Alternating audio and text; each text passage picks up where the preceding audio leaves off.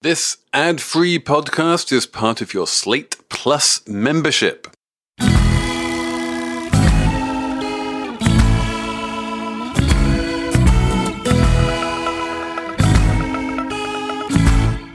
Hello, and welcome to the In Defense of Nepotism episode of Slate Money, your guide to the business and finance news of the week. I am Felix Salmon of Axios, and I am on a call with my colleague Emily Peck, who is simultaneously rolling her eyes and shaking her head. It's true.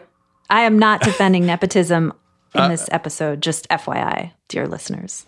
Emily is not defending nepotism. Elizabeth Spires, are you going to defend nepotism in this episode? No. We outvote you. Yeah. Well, I will step up to defend nepotism. It's a dirty job, but someone has to do it. We're going to talk about nepotism, nepo babies, a term from TikTok that seems to have consumed the media of late. We are going to talk about cocaine, because it's the party season. And we are going to talk about retirement plans and how they are changing in 2023. We even have a Slate Plus segment where Emily, Elizabeth, and I all come clean on the things we were most wrong about in 2022. So there's lots to look forward to. It's all coming up on Slate Money. So, Emily, we had this omnibus bill drop at the end of the year when everyone was running out buying Christmas presents or whatever one does at the end of the year. And it was roughly 1 million pages, and no one read the whole thing. But inside it was this massive, great big holiday gift to anyone who is in a 401k plan, as far as I can make out. Am I right? Is this like the relatively fortunate Americans who are already in 401k plans are going to be even more fortunate in 2023? Yeah. I mean, you thought that you had a big Christmas bill at the end of the year. Well, Congress's is $1.7 trillion. And this was part of it. And I guess it's a win for people who have 401ks, but only the highest earning people that have 401ks, I think. So if you want to back up this, the provisions that are tucked in this omnibus for 401ks include like new 401k plans will require employers to auto-enroll people into 401ks, which is pretty good. That's like a good thing especially for younger workers who might I feel skip like this is an old-fashioned, like a Barack Obama-style nudge, you know? It's like, we're going to nudge people into saving for retirement. It's certainly good for the 401k plans, right? Because they get this more who money. Want it. Yeah, these are the people who pushed really hard. And the other thing is more controversial. They increased, this is so nerdy, the required minimum distribution age will go up. In 10 years, it'll be 75. That means you don't have to start taking money out of your 401k until you are 75 years old. It is now 72. And that's like a big win for wealthy people who don't need the money in their 401k, so they could keep that money, which, you know, you have to pay taxes on it when you take it out. So the longer it stays in there and you don't have to pay taxes, that's a win for rich people, essentially. There's a thing for people who are working and paying student loans. An employer can now match your student loan payment as a contribution to the 401k, which I feel like is good, but is kind of like small ball, right? I mean, what do you think? I think this is just a litany of things for, like, basically for rich people.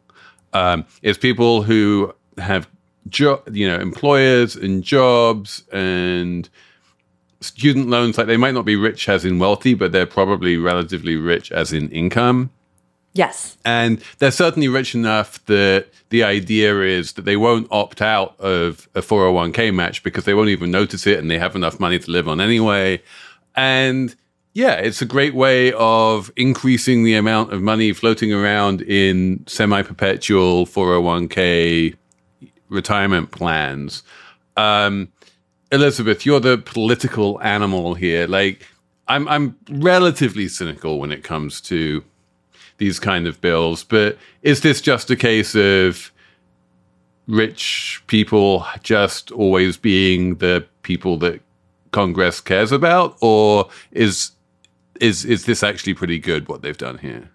So politically, I think this is actually a good thing. I sort of agree with Felix that most of these provisions really benefit rich people, but the optics of them are a little bit different because the student loan provision in particular works well with Biden's student loan forgiveness program. It signals that the administration cares about people who, for many people, are the first people in their family to go to college, and they graduate with student loans and not from elite universities. And these are the same people who may not know to enroll in their 401k, so the auto-enrollment provision matters too.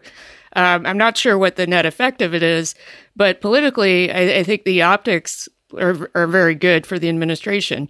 And I am curious about how common auto-enrollment is. Were you two auto-enrolled in your 401k?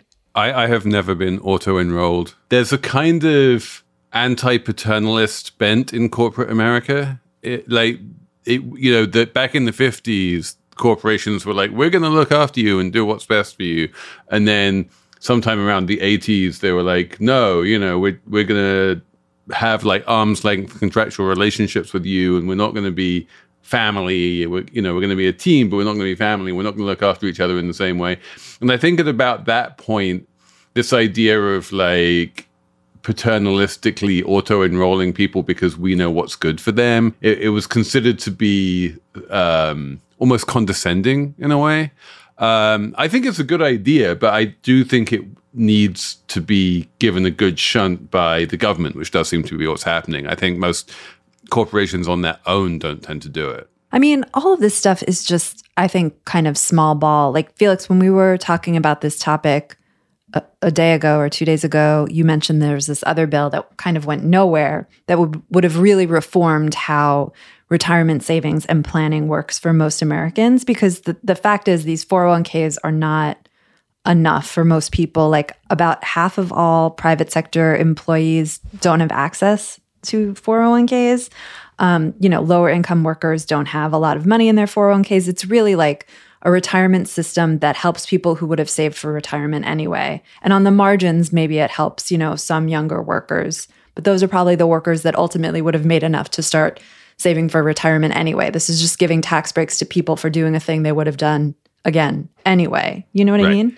Absolutely. If you look at the people who max out their 401ks and thereby get the maximum tax expenditure, save the most taxes because it's all pre-tax money, they're the rich people who we don't really need to worry about their retirement security anyway. On the other hand, the gig workers and the hourly workers who we do need to worry about their retirement security have no access to any real retirement savings plans at all. And so Senator John Hickenlooper and a bunch of other people have introduced a plan which basically says if you are a gig worker or a low-income worker, you're making less than the median wage, then we will basically enroll you in the same 401k plan that members of Congress are in. But it's really good. It's a very, very good 401k plan. The members of Congress who have it really like it. It's run very efficiently. It invests sensibly. And the idea is that you would basically just open up that scheme to everyone and really expand 401ks to everyone. And, on the one level, it kind of, that would ratify this problematic move that we've made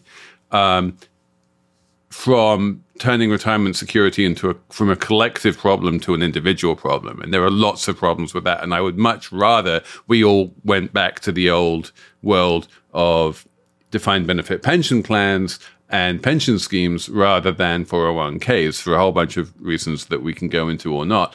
But on the other hand, since that seems to be a fait accompli at this point, and since we are now reliant on individual savings for retirement, we should definitely make individual savings for retirement something accessible to everyone and not just something accessible to people with employers who will offer 401k plans. Another thing we have in America is Social Security. And I don't understand why we don't just make some simple fixes to that system, which works really well at keeping people out of poverty when they're old, at least, right? Why not raise the income max for paying Social Security taxes? Why not increase the amount of money people get in Social Security? Like, why do these other 401k things? Right, exactly. And Social Security is the ultimate defined benefit pension plan, right? It's the ultimate pension scheme. It is something which everyone pays into and everyone is eligible for, to a first approximation. And it works really well. And when people bring up this idea of fixing Social Security, I don't love that idea because it kind of implies that Social Security is broken. And it kind of isn't. Like, it's working pretty well. And people who get Social Security are happy with it and they're getting their checks every month. And, those of us who are paying into it pay in every month. And it seems to be relatively well set up. The only problem with Social Security is that for technical reasons, it's based around this concept of a trust fund that, quote unquote, owns a bunch of treasury bonds. It's basically the government lending money to itself. And you're like, fine, okay, whatever. But there are legal reasons why it might be hard for people to get their Social Security checks if that trust fund goes to zero, which it mathematically will at some point. And so there is a long-term issue of, are we going to allow Social Security or the government generally to continue paying out benefits even if there's no money in the trust fund? And if so, how are we going to do that? And that is a really gnarly question, which a whole bunch of people have different answers to. But it's not an immediately urgent question, right? There's still trillions and trillions of dollars in the trust fund. So we have a little amount of time to work that one out. Yeah, and people have a high level of trust in the Social Security program. They don't think of it as a regular entitlement program. They think of it as something completely discrete. And the political ramifications of that are pretty important. It's why you don't really see Republicans going after Social Security as a government safety net program that should be abolished. It's very popular. People like it, especially if they, are over the age of, say, 50. But I agree with Emily that, there are ways to expand it and improve it. And I could say the same thing about Medicare and Medicaid. So, the question is, how much with expansions and improvement could stronger, or maybe not stronger, but expanded version of Social Security replace things like 401ks? Or how much would it cannibalize the way that people think about 401ks as a significant piece of their retirement packages if they're in a position to do that? Right. The 401k was never designed to be like the main way that Americans save for retirement. It was this tiny little, it was literally section 401k of some obscure bill that some random accountant in Illinois somewhere discovered one day and said, oh, I can use this as a retirement scheme. It was barely even it was almost a loophole that grew to become the thing it was a loophole to, and there was definitely never a concerted push at the government level to move everyone out of collective pension schemes and into individual retirement plans, because individual retirement plans just intuitively don't make sense, right? We don't know how long we're going to live for when we retire. We want intuitively to be part of a scheme where, the people who, through no fault of their own, drop dead 2 years after retiring and don't need an income anymore, effectively cross-subsidize the people who live to 110 and need an income for a very long time, right? We want to be able to collectivize this because otherwise everyone needs to save individually on the basis that they're all going to live to 110. And that's crazy. That's too much savings. We wound up in this individualized system. And it would be great if the government, having gone along with this individualization of retirement security, started pushing us back in the opposite direction, perhaps by expanding Social Security. But yeah, the problem with Social Security is that it's only allowed to invest in treasury bonds, right? So it's never going to get a very high return on whatever is invested in it. And so, like, fiscally speaking, I think it would be hard to turn Social Security into a mass savings vehicle for the, upper middle classes. But yeah, it's, as I say, I don't think it's really broken right now. And to Elizabeth's point, it's very popular on both sides of the aisle. So when push comes to shove and the Social Security Trust Fund goes to zero, I'm quite sure that Congress is going to come up with some way of making sure that those retirees continue to get their Social Security checks, because those retirees, we know one thing about them, and that's that they vote. They all vote. Yeah, and I think maybe another kind of problem would be like 401ks maybe were never meant to be the big thing that they are now, but now there's, I think, trillions of dollars in these accounts, and the corporate finance lobby, there's a big lobby out there that wants to get more money into these accounts because it's like hugely money-making business for a lot of companies who push for things like these new changes that, I mean, we don't really need, and we'll just put more money in 401ks. That's what they will do. There's not the same kind of push for any kind of Social Security reform from any kind of industry lobby as far as, I mean, maybe AARP or something. You're absolutely right. The private sector makes no money from Social Security, whereas it makes billions of dollars from money. 401k plans. Like these are plans that are now, you're going to automatically have to give your money to the private sector. You're going to automatically give your money. You're not going to automatically have to give your money. You can always opt out. You'll automatically be enrolled, quote unquote, for your own good. And then the finance industry will take a percentage of that money that you've been kind of like pushed Obama style into taking out of your paycheck. It's like a huge, crazy giveaway, and it's meant to be a good thing, right? It's just wild. And what's more, you are at the mercy of your employer to choose a good 401k provider. Yes. You might be like totally on board with passive investment and index investing and low fees and all the rest of it. But then if your employer chooses some kind of high fee, expensive 401k plan, that you just have to put up with that. You don't have any choice. I mean, that's not entirely true. You can actually roll money over from your existing 401k into an IRA that you set up, but no one does that. That's just like, come on. And if you have a matching plan or something, and not all employers do that, then you probably wouldn't roll anything over because you'd want to get the dollars into that one account. Don't you think part of the failure to collectivize this problem is a function of people changing the way that they think about retirement planning, where it's not a matter of safety and security anymore, it's a wealth building strategy?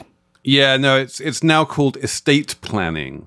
It's like what's the most tax effective way for me to leave my money to my children when I die?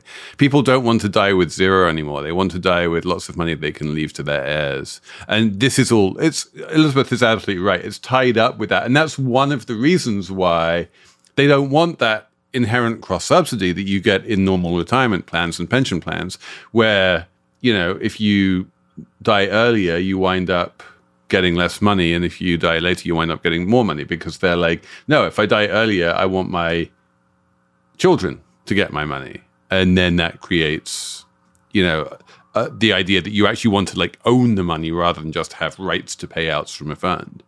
Wow. I mean, when I think about my retirement, I do not think like that at all. I'm just like, I just want enough money to live. Like, that's all I am thinking about. You don't have an estate planner? Is that what you're telling us? You haven't created a revocable trust for your children? Really? Like, what are you even What am I doing? What are you even doing, Emily? Speaking of passing things on to your children, Nepo babies? Oh, the Nepo babies. Let's talk about Nepo babies. All right. So this is the part of the show where Felix and Emily get into a fight about Nepo and nepotism and whether it's a good thing or a bad thing. And Elizabeth, you're going to have to adjudicate. I'm probably on Emily's side. Please, she's on my side. I know it.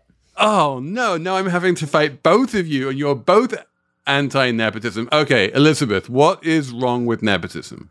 And why are we even talking about nepotism? So we're talking about this because someone coined it on the internet sometime last year, and the New York Magazine just did a whole big package about what they call Nepo babies in the entertainment industry. And Nepo babies are people who benefit from nepotism and have had career successes and, financial legs up because of it. So why do I not like nepotism? I feel like I've seen people get put in charge of important things solely because of nepotism, and it's been disastrous for everybody. And my favorite example right now is that my former boss, Jared Kushner, was put in charge of the entire coronavirus response by his father-in-law, Donald Trump. And the only reason that happened was because he married Ivanka Trump. And I just think that sort of thing is bad for everyone. So if Elon Musk decides to appoint Jared Kushner the CEO of Twitter, would that be nepotism too? Or at that point has he earned I think that would be neither. I think if Elon was, Jared's dad or something, I think there does have to be a family connection for it to be defined as nepotism. I do think putting Jared in charge of Twitter would be bad, but I don't think that that's a nepotistic hire. I think that's we're in the same box at the World Cup and with all of our Saudi friends, and maybe this struck Elon as a good idea. I mean, Elon does hang out with Nepo babies. His cousin Kimball is in charge of various bits of his empire. He's put James Murdoch on the board of Tesla.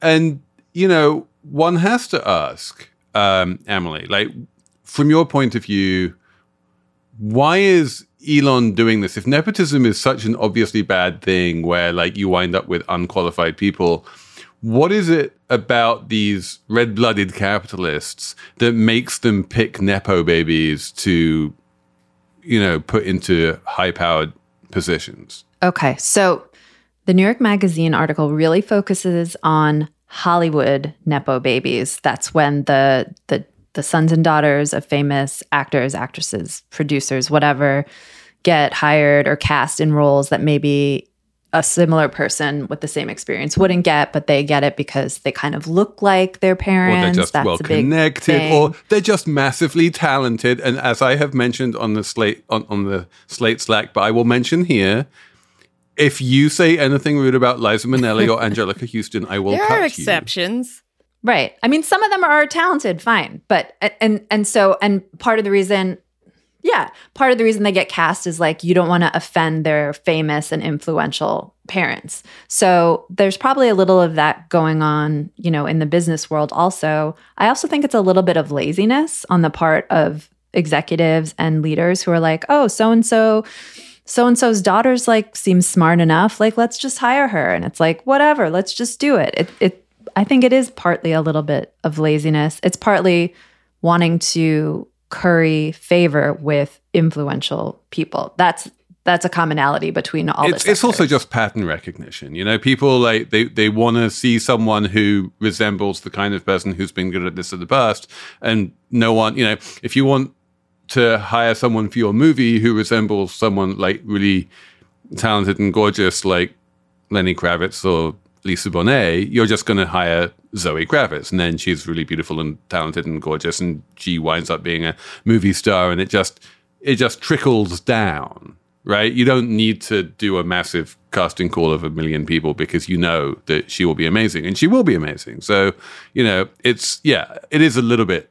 It's laziness and pattern recognition. I can totally see that, but I keep on thinking back to the amazing episode of Slate Money that we had with Daniel Markovits on meritocracy.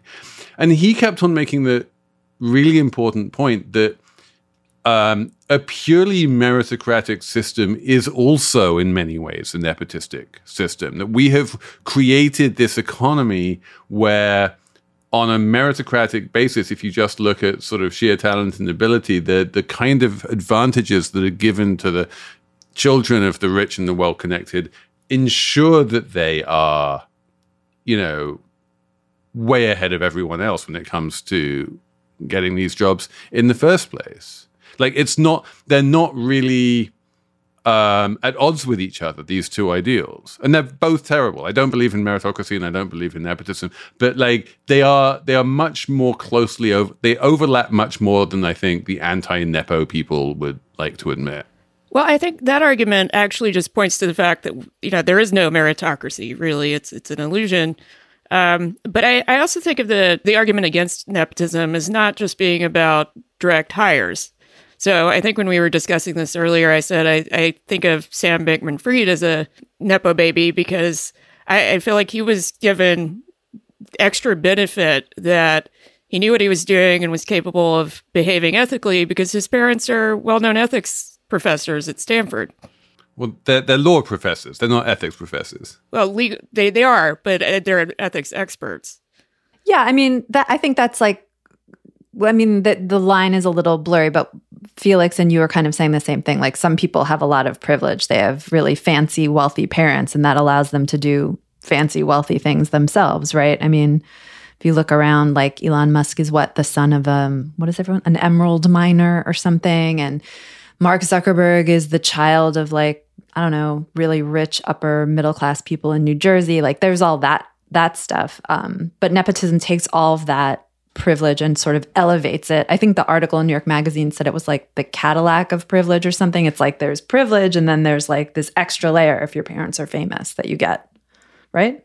Yeah, I think in general, just like, my parents are university professors and I became a crypto billionaire is not nepotism, right? It is like upper middle class privilege, but it's not, it's not like they put him into that position, which is real. No, but that's not my argument. My argument is that when he wanted to do that, people didn't question his credentials as much, and they absolutely didn't question his ethics because they assume that if you're the kid of two Stanford law professors who are well-known experts on the topic, that you would have internalized all of those things. And so I just don't think that he was subjected to the same amount of scrutiny. Like there was all these reporting on Bankman-Fried about having conversations about effective altruism at the dinner table growing up at the Bankman-Fried house. And the parents did some kind of work on like corporate ethics and things like that. So in that frame, I feel like people were like, he's really well-versed and really smart about this stuff. He grew up. It's in his blood. One of the things, there was this wonderful New York Times article that Emily sent around, and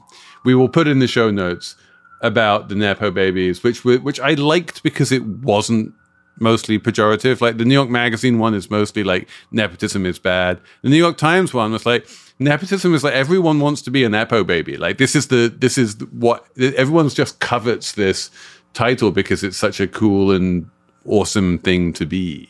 And and I'm looking around I was sort of talking about how in our little corner of journalism, like there are obviously Nepo babies in journalism, like there are everywhere else. But you look at someone like Ronan Farrow or Anderson Cooper, and they're like, yeah, they're very sort of matter of fact about it. They don't try and hide it. They don't try and pretend they didn't get advantage from it. But it's not something to be ashamed of in any way. Yeah, and I think the New York Magazine piece makes that point too. It's not like this is bad or good. It's like, I think it goes back to what Elizabeth said initially. Sometimes the Nepo issue leads inexperienced, incompetent people to be put in positions of great responsibility, like making peace in the Middle East, or for example. And sometimes it allows Ronan Farrow to bring down Harvey Weinstein. Yeah. I think it's neither purely good or purely bad, but it points to some inherent unfairnesses. Yeah, I think that's the bit that kind of makes me feel weird, right? From your you anti-nepotists, right? Is that you seem to be comparing it to some sort of egalitarian ideal that exists nowhere on the planet and will never exist. Like inequality is entrenched in every society in the world. And if you're just going to say, well, nepotism is worse than pure egalitarianism, you're like, yeah, fine, but that's not really the choice we're facing. And I feel like given the choice we're facing, there are many more harmful forces in this world. I'm not saying it's fair. Of course it's not fair. but it's unfair in a relatively transparent way. That's not really an argument for not trying to mitigate it. I mean, we all know because we're adults that pure egalitarianism doesn't exist, but, we have plenty of policy remedies that, in theory, work to reduce inequality and work to get us to somewhere that's more egalitarian than what we have right now. So I don't think it's a matter of choosing between the status quo and some completely utopian existence that we all know is unrealistic. Yeah, like think about civil service workers. Like once upon a time, if you wanted to work for the government, you had to like know someone, bribe someone, blah, blah, blah.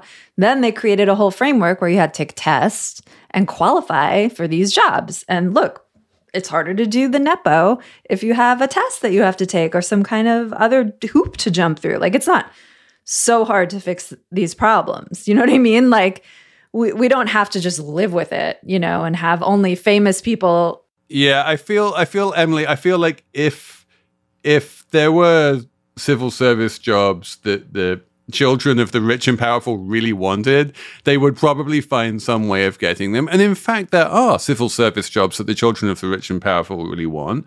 And those jobs are called member of Congress or senator. And we do find that those jobs are overwhelmingly held by Nepo babies.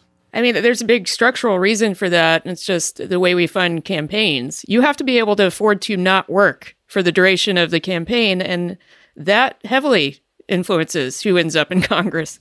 Right. I'm just saying that there are very few examples of desirable jobs that, the children of the rich and famous really want that you don't find nepotism in. I think it is harder to fix these problems than Emily is suggesting. That you can definitely fix the problem at a level of like, we're hiring for people to work at the post office, but those aren't the jobs that the rich and famous want.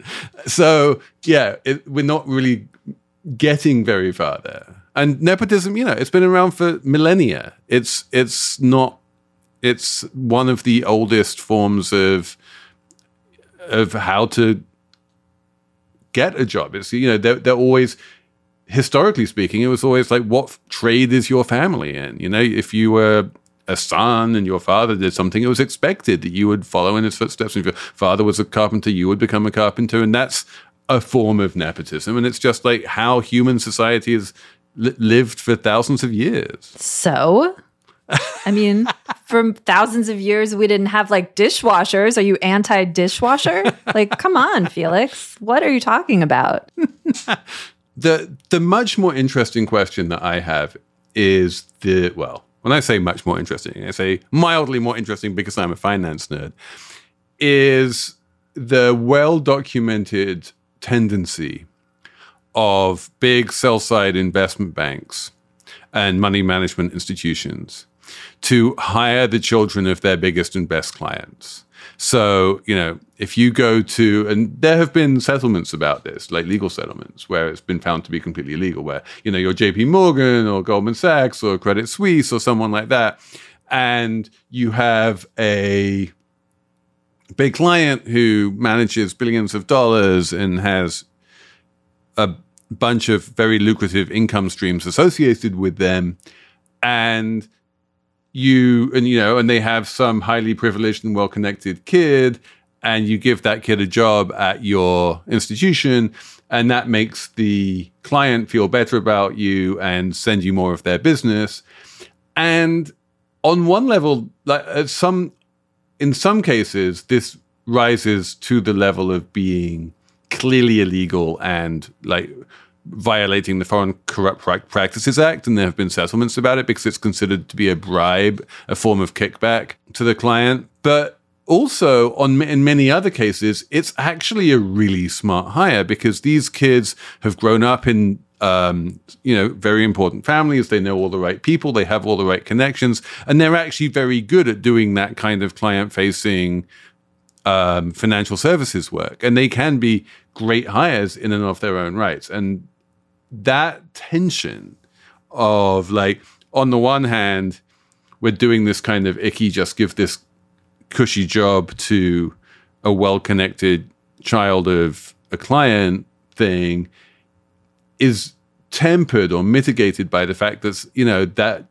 child could actually be exactly the person you want. Yeah. And there's some of this they talked about Vogue, which I guess used to have, maybe still does have, a tendency to hire the offspring of like really well-connected people in New York City society, and that serve them well when they need to do the journalism of Vogue, like book the right people, go to the right events, all that kind of stuff. There was some line about they didn't do any actual like writing or editing. It was more like making a phone call and making a connection. And that is valuable, I suppose, to these places. I'm sort of on the fence about that sort of thing, because then what you're hiring them for is explicitly a network, and there's no kind of pretense that, somebody's being hired because they're just an amazing journalist. I think everybody understands the value or lack of in certain areas. Yeah, and the piece did say, like, Anna Wintour, if you weren't good at doing that, she would just get rid of you. Like, she didn't care. So I think that's important. The ability to hire the Nepo babies, but the ability to fire them too. Exactly. Hiring Nepo babies is fine as long as you fire them as easily as you hire them. I think maybe that's where we can, that's our Hegelian synthesis from our disagreement here. But we should stick on the topic of privileged rich kids, because this is clearly the awesome segue edition of Slate Money, because we are going to talk about cocaine. Take it away, Felix. Tell us. Okay, so it turns out that we are in a golden age of cocaine right now. There is more cocaine fluttering around the streets of every city in the world than in living memory. There is supply of cocaine has gone up many, many times since the sort of Pablo Escobar heyday, especially from Colombia. It seems that most of the cocaine in the world still does come from Colombia, interestingly enough. It's not like something where, some Asian country has taken over. But Colombian production has become turbocharged for various reasons, and now cocaine is everywhere, and especially in Belgium, apparently, where they have seized so much cocaine in the ports of like Antwerp and places like that they have run out of incinerator capacity, and they have these top secret cocaine warehouses where cocaine is piling up, literally tons and tons of it. They can seize 4, 5, 6 tons at a time of cocaine, and they just put it in this warehouse awaiting incinerator capacity because they don't want to incinerate too much at the same time for various reasons. Yeah, and at a time when supply chains are under so much scrutiny and seem to be plagued with issues, the cocaine supply chain seems to have reached new levels of efficiency. So they apparently put the cocaine in shipping containers that mostly contain fruit and needs to move quickly through the supply chain, so it's less likely to get inspected or stopped. And that's like the new strategy. Elizabeth, what is the big picture takeaway? As the person among the three of us who's written the most about cocaine, you are officially the Slate Money cocaine expert. I'm interested in the demand side of this. Is Coke popular again?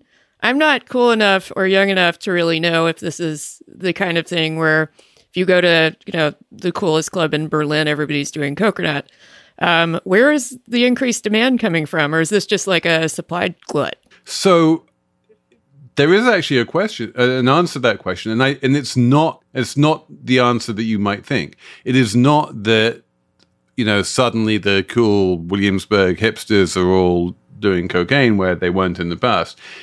It's much more that there is now so much cocaine to go around that it is landing in places like Buenos Aires or Santiago de Chile or Lagos, Nigeria or Cape Town, or, it's wound up becoming regularly consumed in parts of the world like Warsaw that like it just didn't used to be regularly consumed to the same degree.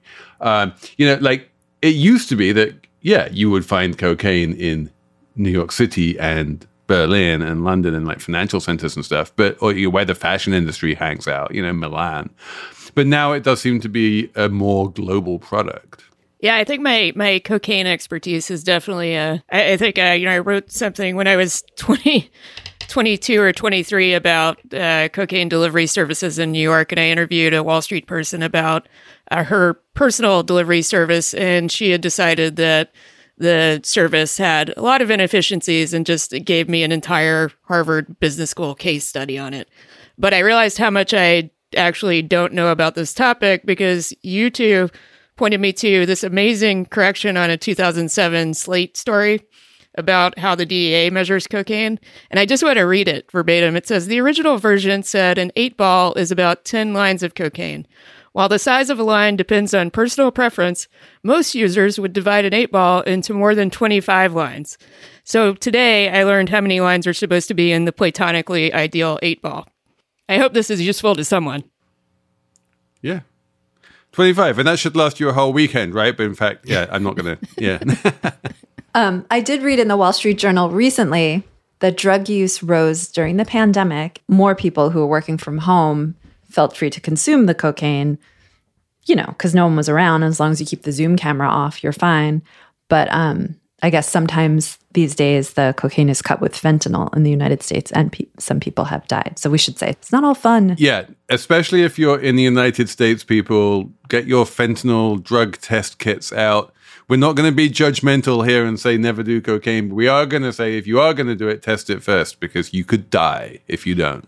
Yeah, so that seems bad. Also, the story that inspired us to talk about this in Bloomberg, the reporter went to Colombia where they're harvesting the plants that are used to make cocaine. And as you would expect, the people who harvest the coca plants, make like $5 a day or something. And a lot of them wind up dead. And I mean, it's just horrible. And also I learned from this article that they soak the coca leaves in bleach gasoline. And gasoline. I mean, it doesn't seem healthy.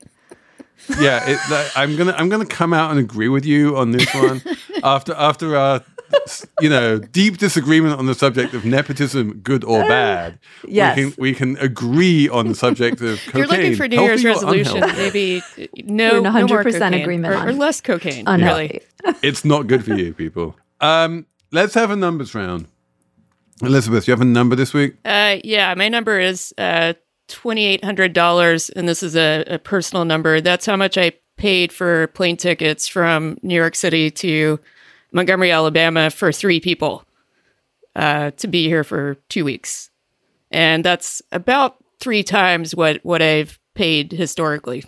I'm getting my calculator out here. So that's $933 yeah, that's each? not including baggage fees or anything else. Wow.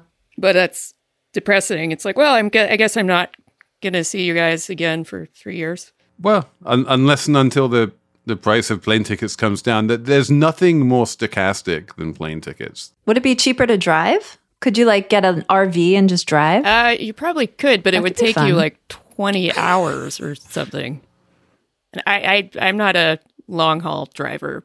My number is 100,100, which is the number of New Zealand dollars that this chap called Julian Shorten bid in a New Zealand auction for a transcript of a parliamentary debate where the Prime Minister, Jacinda Ardern, was debating with one of the opposition leaders, this guy called David Seymour. And they had a back and forth. And then when she sat back down at her seat, she turned to the person sitting next to her and didn't realize that her microphone was still on and called him an arrogant prick. And apparently everything in New Zealand is so polite that this became a major New Zealand political scandal that she would say arrogant prick. And eventually they decided that she and he were both going to sign the transcript and auction it off for some medical charity. And Julian Shorten spent 100,100 New Zealand dollars, put in this bid in the full expectation that someone would outbid him at the last minute, and then no one outbid him at the last minute. And he didn't have that much money, so he's now having to borrow the money to pay for the transcript. And this is Exhibit A in like why you should never buy things at auction, because you get caught up in the excitement of them and you do dumb things like spend more money than you actually have on a dumb signed transcript. Don't do that, people. Oh, that's a nightmare. Don't do that. Be careful out there in auctions. Emily, what's your number? My number is 73. That is the number of senators on Thursday who voted for the Pregnant Workers Fairness Act, which is part of that giant bill we talked about earlier, the big spending bill. This is an act, a law. It will probably become a law very soon. I think it might have already. Probably by the time you listen to this, it is a law which allows pregnant workers to keep their jobs if they need an accommodation like more bathroom breaks, or maybe like a stool to sit on if they're working the cash register or something. Before this bill became law, employers could just put you on unpaid leave or fire you if you needed accommodations as a pregnant worker, because you're not considered disabled. There's all kinds of ways to sort of get out of it. So advocates have been saying, women lose their jobs all the time because of dumb stuff like this. Let's fix it. And it has been like a 10-year fight. It was kind of crazy, and it was a little bit surprising to me anyway, as an observer, that it finally got through. I guess you were saying that the Senate was the hard one, but then somehow 73 people decided they all wanted to support it anyway, so it turns out not to have been that hard after all. Well, okay, so in 2021, it passed the House, no problem, with bipartisan support, and it had bipartisan support this year all along, but for whatever reason, and I'm not a political reporter, but Senator Schumer, you've heard of him from New York, Chuck. He, for some reason, wasn't putting it to a floor vote. And the advocate's like, I don't understand why he's not putting it to a floor vote. And like, again, I'm not a political reporter. And I asked people and they're like, we don't understand either. No one understood. So finally it happened. But it did have bipartisan support all along. I mean, who's going to vote against like letting pregnant people sit on a chair a little bit? You know what I mean? Anyway, thank you for listening. This has been fun. We are going to have a Slate Plus segment on the things that we were most wrong about this year. So you have that to look forward to if you are a Slate Plus member. Otherwise, thanks for listening. Thanks for sending us your emails on slatemoney@slate.com. And we will be back next week with even more Slate Money.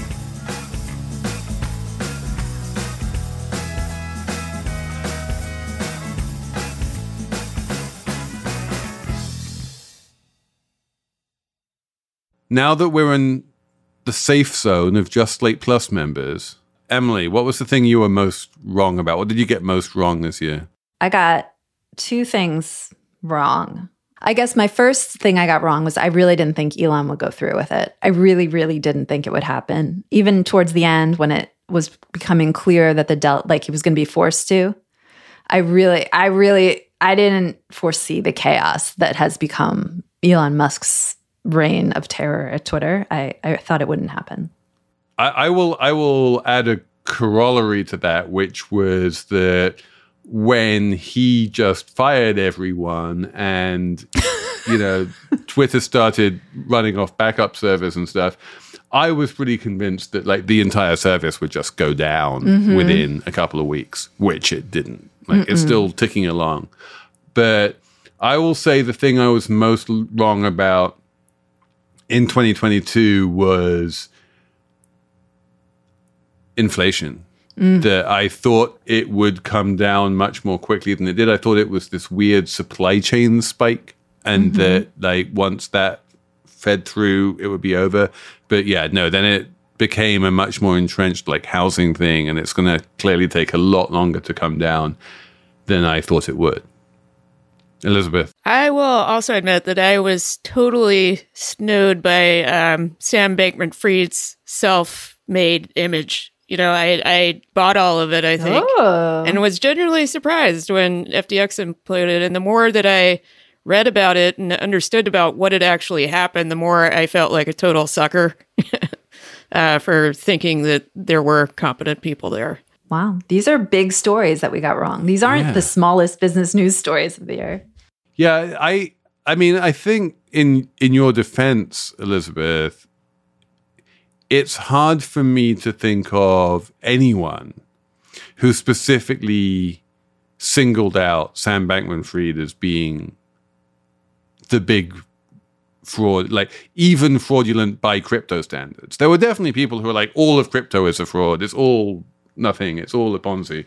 But I can't think of anyone who said like, never mind crypto in general, FTX in particular is a Ponzi. Like I heard that about Binance. I heard that about Tether. I didn't hear that about FTX. So anyone who did think that, I think even, Michael Lewis, who'd been following Sam Bankman-Fried around for months, didn't think that. He did a good job of snowing people. I think one thing from these three things to tie them together is the propensity towards like conservatism in looking at status quo bias. Status quo bias, exactly. And looking at these stories, you're like, that's crazy. That crazy thing will never happen. And then it's like, wait, inflation is 9%. Wait, there's a crazy person running Twitter now. Wait, this guy was just stealing the money for himself. Like, wait, there's a pandemic. Everything's shutting down. Like crazy things happen all the time. I guess we should, first of all, not try and predict things. And second of all, know that the status quo is not a permanent state. I should write a book about how we're in this new world called the new not normal. He's plugging his book. We will talk much more about my book next year. But for the time being, thanks for hanging out. Lovely Slate Plus people. We love you.